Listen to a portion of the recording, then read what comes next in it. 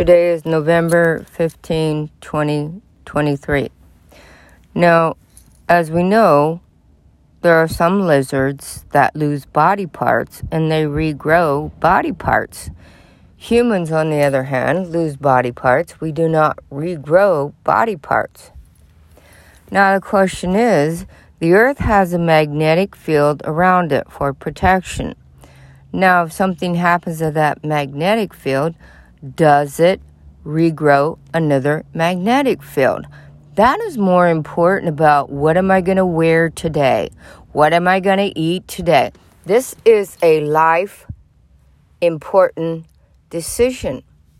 If something happens to that magnetic field, what are we doing to help it rebuild, regrow, so that we can create a new life within the hemisphere of the evolution of humans? Pretty simple question. The answers, however, take only what? Rocket science to figure that out. Y'all need to get on the ball because we need to know that now. And life is love, love is life. Blessings from Reverend Dr. Juanita Lewis, DDIV, PhD. Thank you for your support.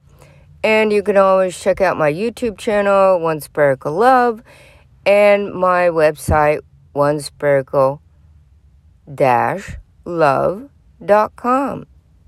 Have a fantastic, beautiful day.